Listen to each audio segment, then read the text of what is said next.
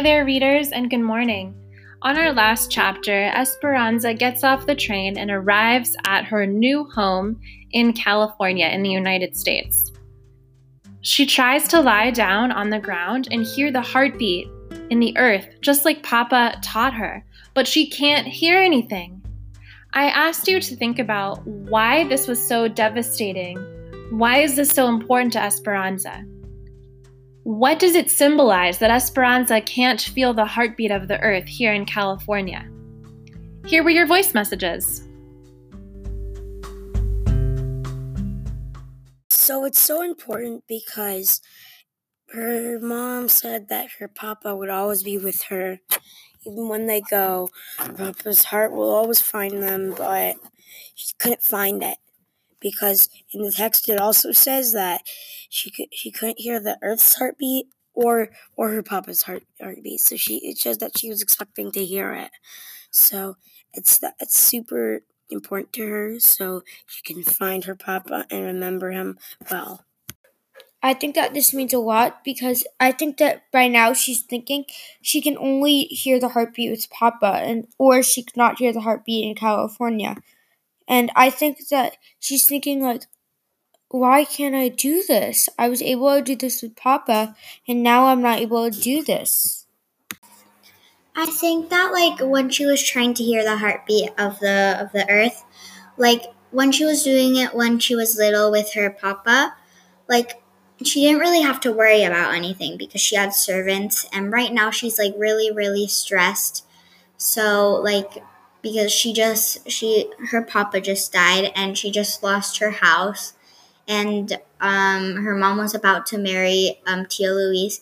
It's really stressful for her right now. And if I was in that situation, I would also be really stressed. And yeah, I just think that she's super stressed right now and she doesn't have her papa. So she just can't do it. I think that when Esperanza's in California and she can't hear the heartbeat of the earth, and then she starts crying and pounding on the ground. I think that is because she did that. I think she did that because she really missed her papa, and she thought that it was different in California, and she did not want to be in California. She wanted to go back to live in Aguascalientes, El Rancho de las Rosas, back in Mexico, and she didn't like it there. And one of those reasons was because she couldn't hear the heartbeat of the ground because she was somewhere new. And it also reminded her of her papa, and she didn't want to be separated from him.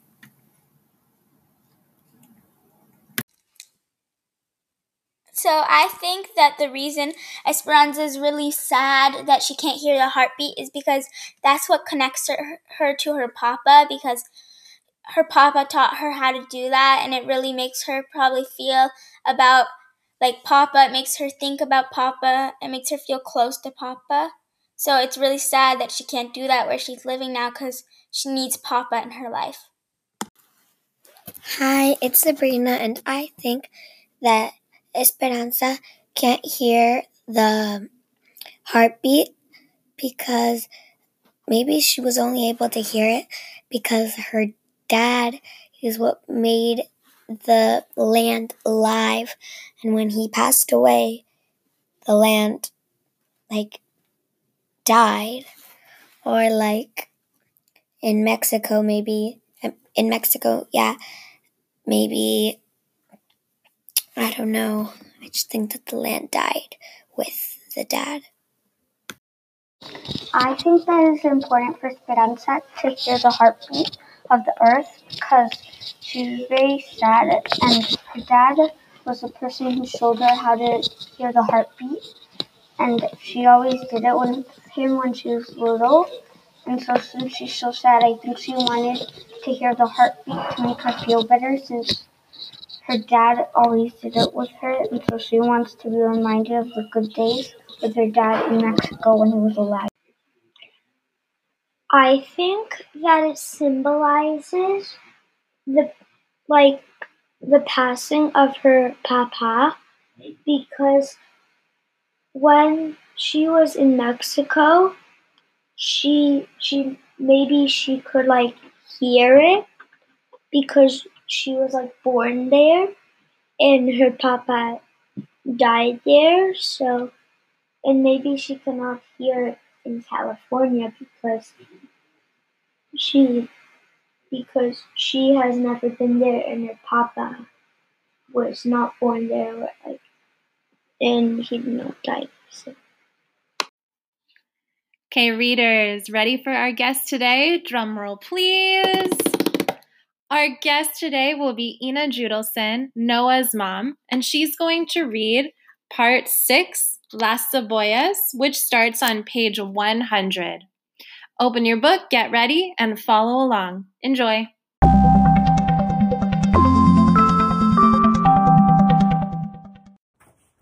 Page 100, Las Cebollas, onions. "We're here," said Isabel, as the truck turned into camp and slowed to a crawl. Esperanza stood up and looked over the cab. They were in a large clearing surrounded by grape fields. Row upon row of white wooden cabins formed long lines, connected like bunk houses. Each cabin had one small window and 2 wooden steps that led to the door. She couldn't help but think that they weren't even as nice as the servants' cabins in Aguascalientes. They reminded Esperanza more of the horse stalls on the ranch than of a place for people to live. A big mountain loomed in the east, framing one side of the valley. Marta jumped out and ran towards some girls standing together near the cabins. Esperanza could hear them talking in English, the words hard and clipped, as if they were speaking with sticks in their mouths. They all looked at her and laughed. She turned away, thinking that if Isabel could learn English, then maybe someday she could learn it too. A line of flatbed trucks pulled into a clearing, and campesinos hopped down, home from the fields. People called to one another. Children ran to their fathers, yelling, "Papi, Papi!" Esperanza felt a deep pang. She watched and wondered how she would fit into this world. Isabel pointed to a wooden building off to the side. "That's where they have all the toilets." Esperanza cringed as she tried to imagine having no privacy. "We're lucky," said Isabel solemnly. "In some camps, we had to go in ditches." Esperanza looked down at her, swallowed and nodded, suddenly thankful for something. A foreman came over and shook hands with Juan and Alfonso and pointed to the cabin in front of the truck. The women got out, took the babies, and helped Miguel with the bags. Mama and Esperanza walked into the cabin. It had 2 small rooms. One half of the front room was the kitchen with a stove, sink, and counter, and a table and chairs. A pile of wood waited near the stove. Across the room was a mattress on the floor. The back room had another mattress big enough for 2 people and a tiny cot. In between sat a wooden fruit crate to be used as night table, its sides touching each bed. Above was another small window. Mama looked around and then gave Esperanza a weak smile. "Is this our cabin? Our Hortensia's and Alfonso's?" asked Esperanza, hoping that hers and Mama's might be better. "We are all together in this cabin," said Mama. "Mama, we can't possibly all fit." "Esperanza, they will only give 1 cabin for each man with a family. There is no housing for single women. This is a family camp, so we must have a male head of a household to live and work here, and that is Alfonso." Mama sank to the bed. Her voice sounded tired. "He has told them we are his cousins, and if anyone asks us, we must say it's true. Otherwise, we cannot stay. We are next door to Juan and Josefina, so we can adjust the sleeping arrangements.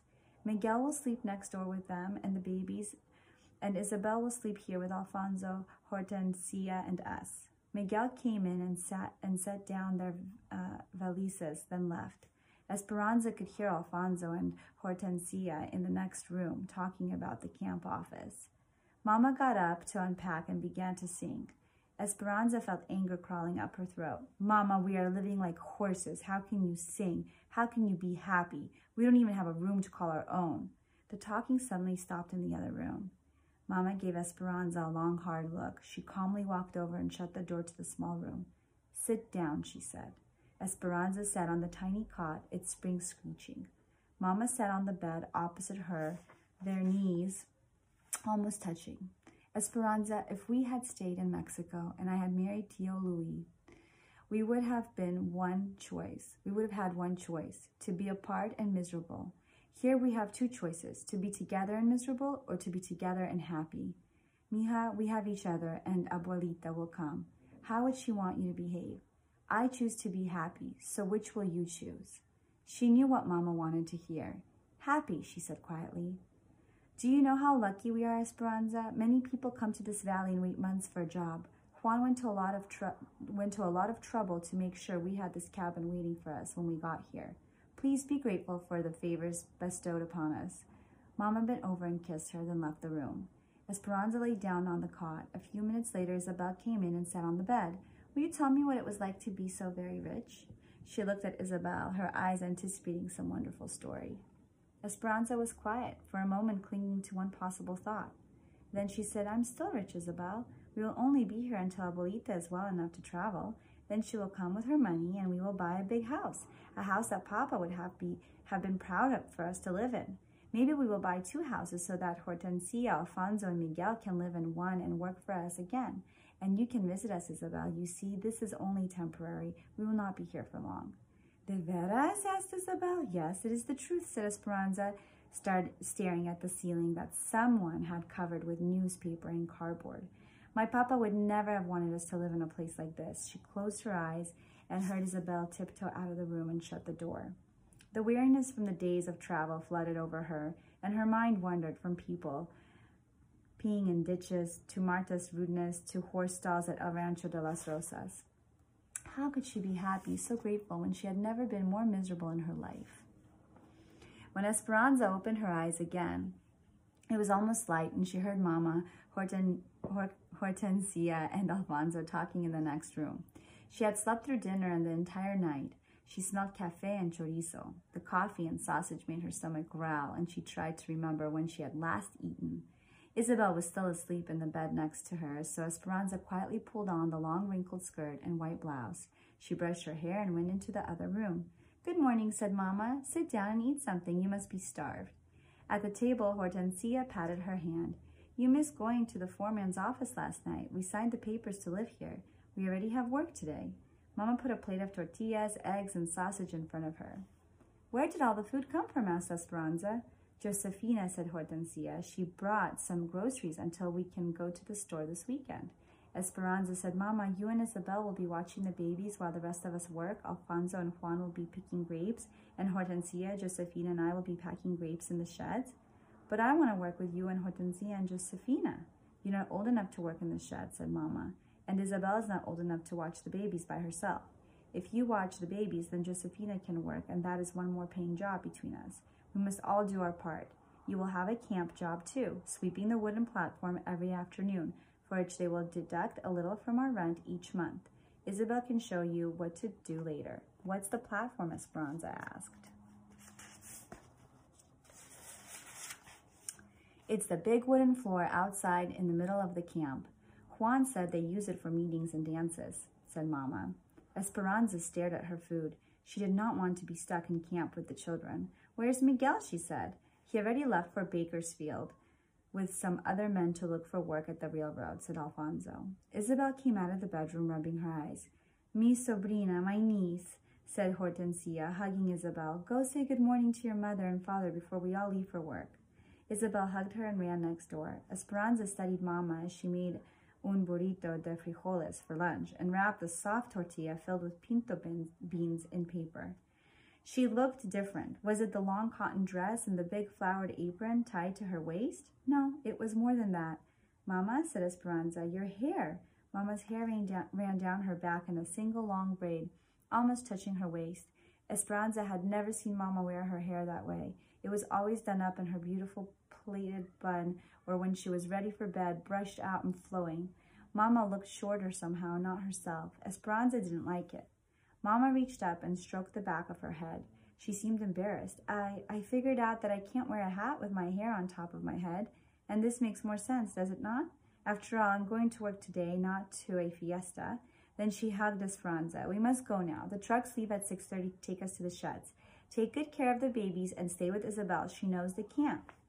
As the three of them walked out, Esperanza noticed Mama reaching up, hesitantly touching her hair again. When Esperanza finished eating, she went outside and stood on the front step. Instead of facing another row of cabins, their cabin was in the last row facing the fields. Straight ahead, across a dirt road, were several China berry trees and a mulberry tree that provided deep shade over a wooden table. Beyond the row of trees were grape fields, still lush.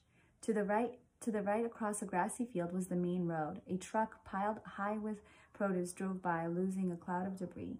After it passed, the sharp smell told her they were onions, the dry outer skins being shredded by the wind. Another trunk followed. Again, the smell bit into her senses. It was still early, so the air was cool, but the sun was bright, and she knew it would be hot soon. The hens pecked and poked around the front steps. They must have been happy to be off the train. Esperanza shooed them out of her way as she turned and walked next door. The babies were still in their pajamas. Isabel was struggling to feed Lupe her oatmeal, while Pepe crawled on the floor. Splotches of his cereal still stuck to his cheeks. As soon as he saw Esperanza, he reached up for her. "Let's clean them up," said Isabel, "and then I'll show you the camp." First, Isabel took Esperanza to the platform. She was to sweep and showed her where the brooms were stored. Then they walked through the rows.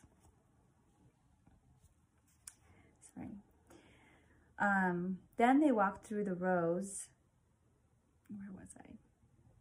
I knew someone had started.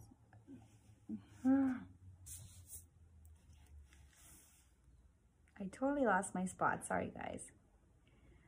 Sweep and showed her where the brooms were stored. Then they walked through the rows of cabins, each with a baby on her hip.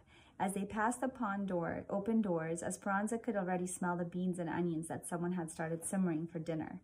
Women were dragging big metal wash tubs beneath the shade trees. A group of young boys kicked the ball and down the dirt road, stirring up dust. A little girl wearing a man's undershirt as a dress ran up to Isabel and took her hand.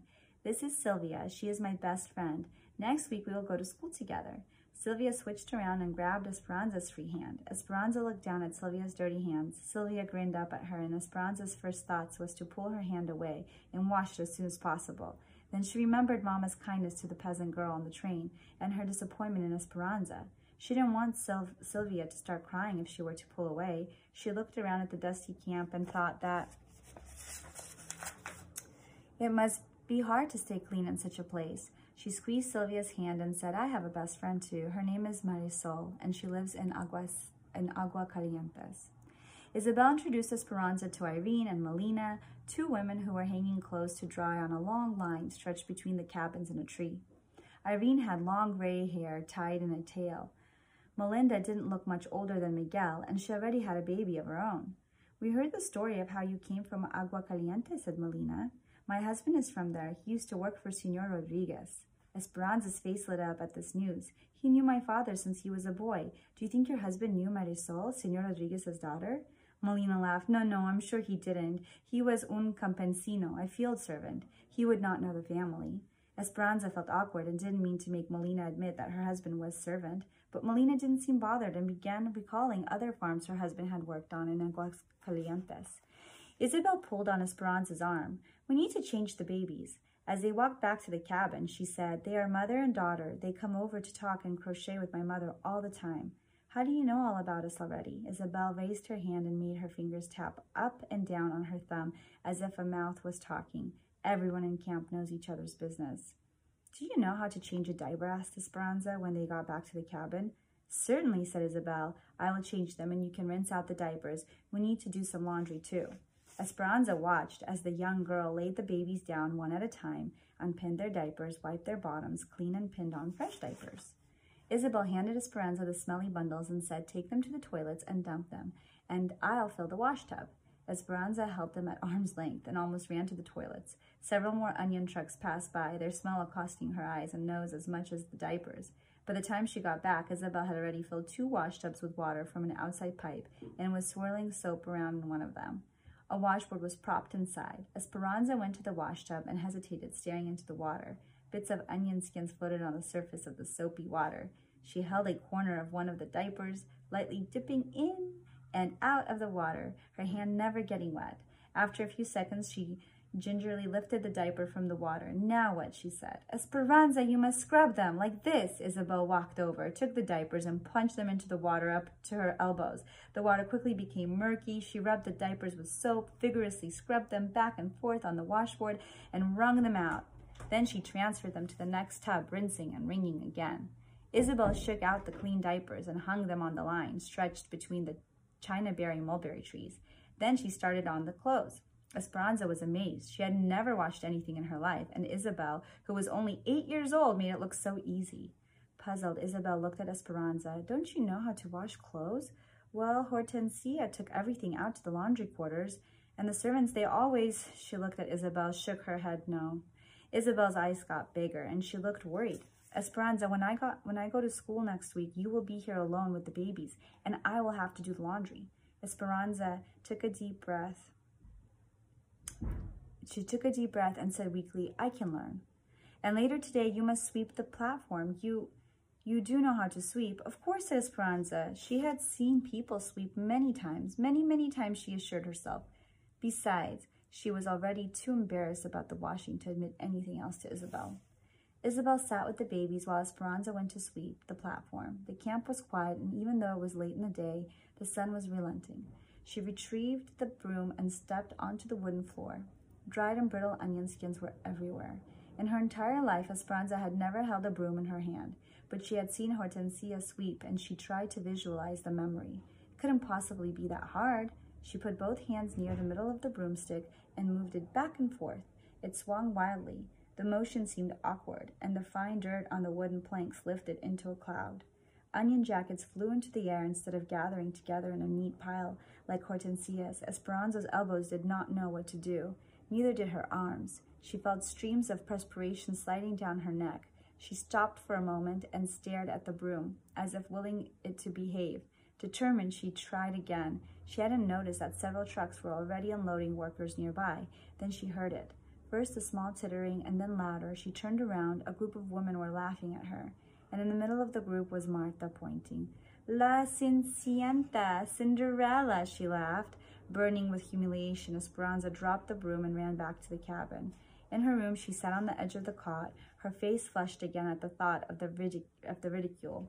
She was still sitting there, staring at the wall, when Isabel found her. I said I could work. I told Mama I could help, but I cannot even wash clothes or sweep a floor. Does the whole camp know? Isabel sat down on the bed next to her and patted her back. Yes. Esperanza groaned. I will never be able to show my face. She put her head in her hands until she heard someone else come into the room. Esperanza looked up to see Miguel holding a broom and a dustpan, but he wasn't laughing. She looked down and bit her lips so she wouldn't cry in front of him. He shut the door, then stood in front of her and said, how would you know how to sweep a floor? The only thing that you've ever learned was how to give orders. That is not your fault. Anza, look at me. She looked up. Pay attention, he said, his face serious. You hold the broom like this. One hand here, the other here. Esperanza watched. Then you push like this, or pull it toward you like this. Here, you try, he said, holding out the broom. Slowly, Esperanza got up and took the broom from him. He positioned her hands on the handle. She tried to copy him, but her movements were too big. Smaller strokes, said Miguel, coaching, and sweep all in one direction. She did as he said. Now, when you get all the dirt into a pile, you hold the broom down here, near the bottom, and push the dirt into the pan. Esperanza collected the dirt. See, you can do it. Miguel raised his thick eyebrows and smiled. Someday, you just may make a very good servant. Isabel giggled. Esperanza could not find humor in the situation. Somberly, she said, thank you, Miguel. He grinned and bowed. At your service, mi reina. But this time his voice was kind. She remembered that he had gone to look for work at the railroad. Did you get a job? He smiled. His smile faded. He put his hands in his pockets and shrugged his shoulders. It's frustrating. I can fix any engine, but they will only hire Mexicans to lay tracks and dig ditches, not as mechanics. I've decided to work in the fields until I can convince someone to give me a chance. Esperanza nodded. After he left the room, Isabel said, he calls you mi reina. Will you tell me about your life as a queen? Esperanza sat on the mattress and patted the spot next to her. Isabel sat down. Isabel, I will tell you all about how I used to live, about parties and private school and beautiful dresses. I will even show you the beautiful doll my papa bought me if you will teach me how to pin diapers, how to wash, and Isabel interrupted her. But that is so easy. Esperanza stood up and carefully practiced with the broom. It is not easy for me.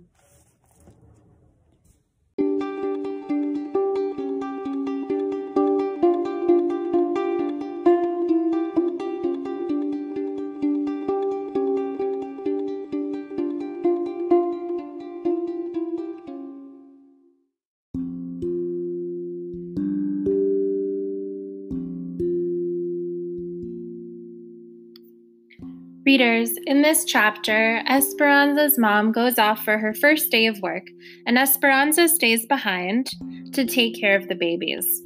And we quickly realize that Esperanza doesn't really know much about cooking or cleaning or doing much of anything. She doesn't even know how to sweep a floor. And some of the other girls are calling her Cinderella and making fun of her. Esperanza is realizing that she has a lot to learn. So today, for the question of the day, La Pregunta del Día, I want you to look back in the chapter and find some sentences that appeal to all 5 senses. Writers use words in a story to make their story come alive. Esperanza experiences new sights, smells, and sounds in her new life on the camp. Find an example in the sentence that really makes one of your senses come alive. Tell us the sentence you found and why you chose it. Let's hear those great, vivid examples of sights, smells, and sounds that Esperanza experiences in her new life.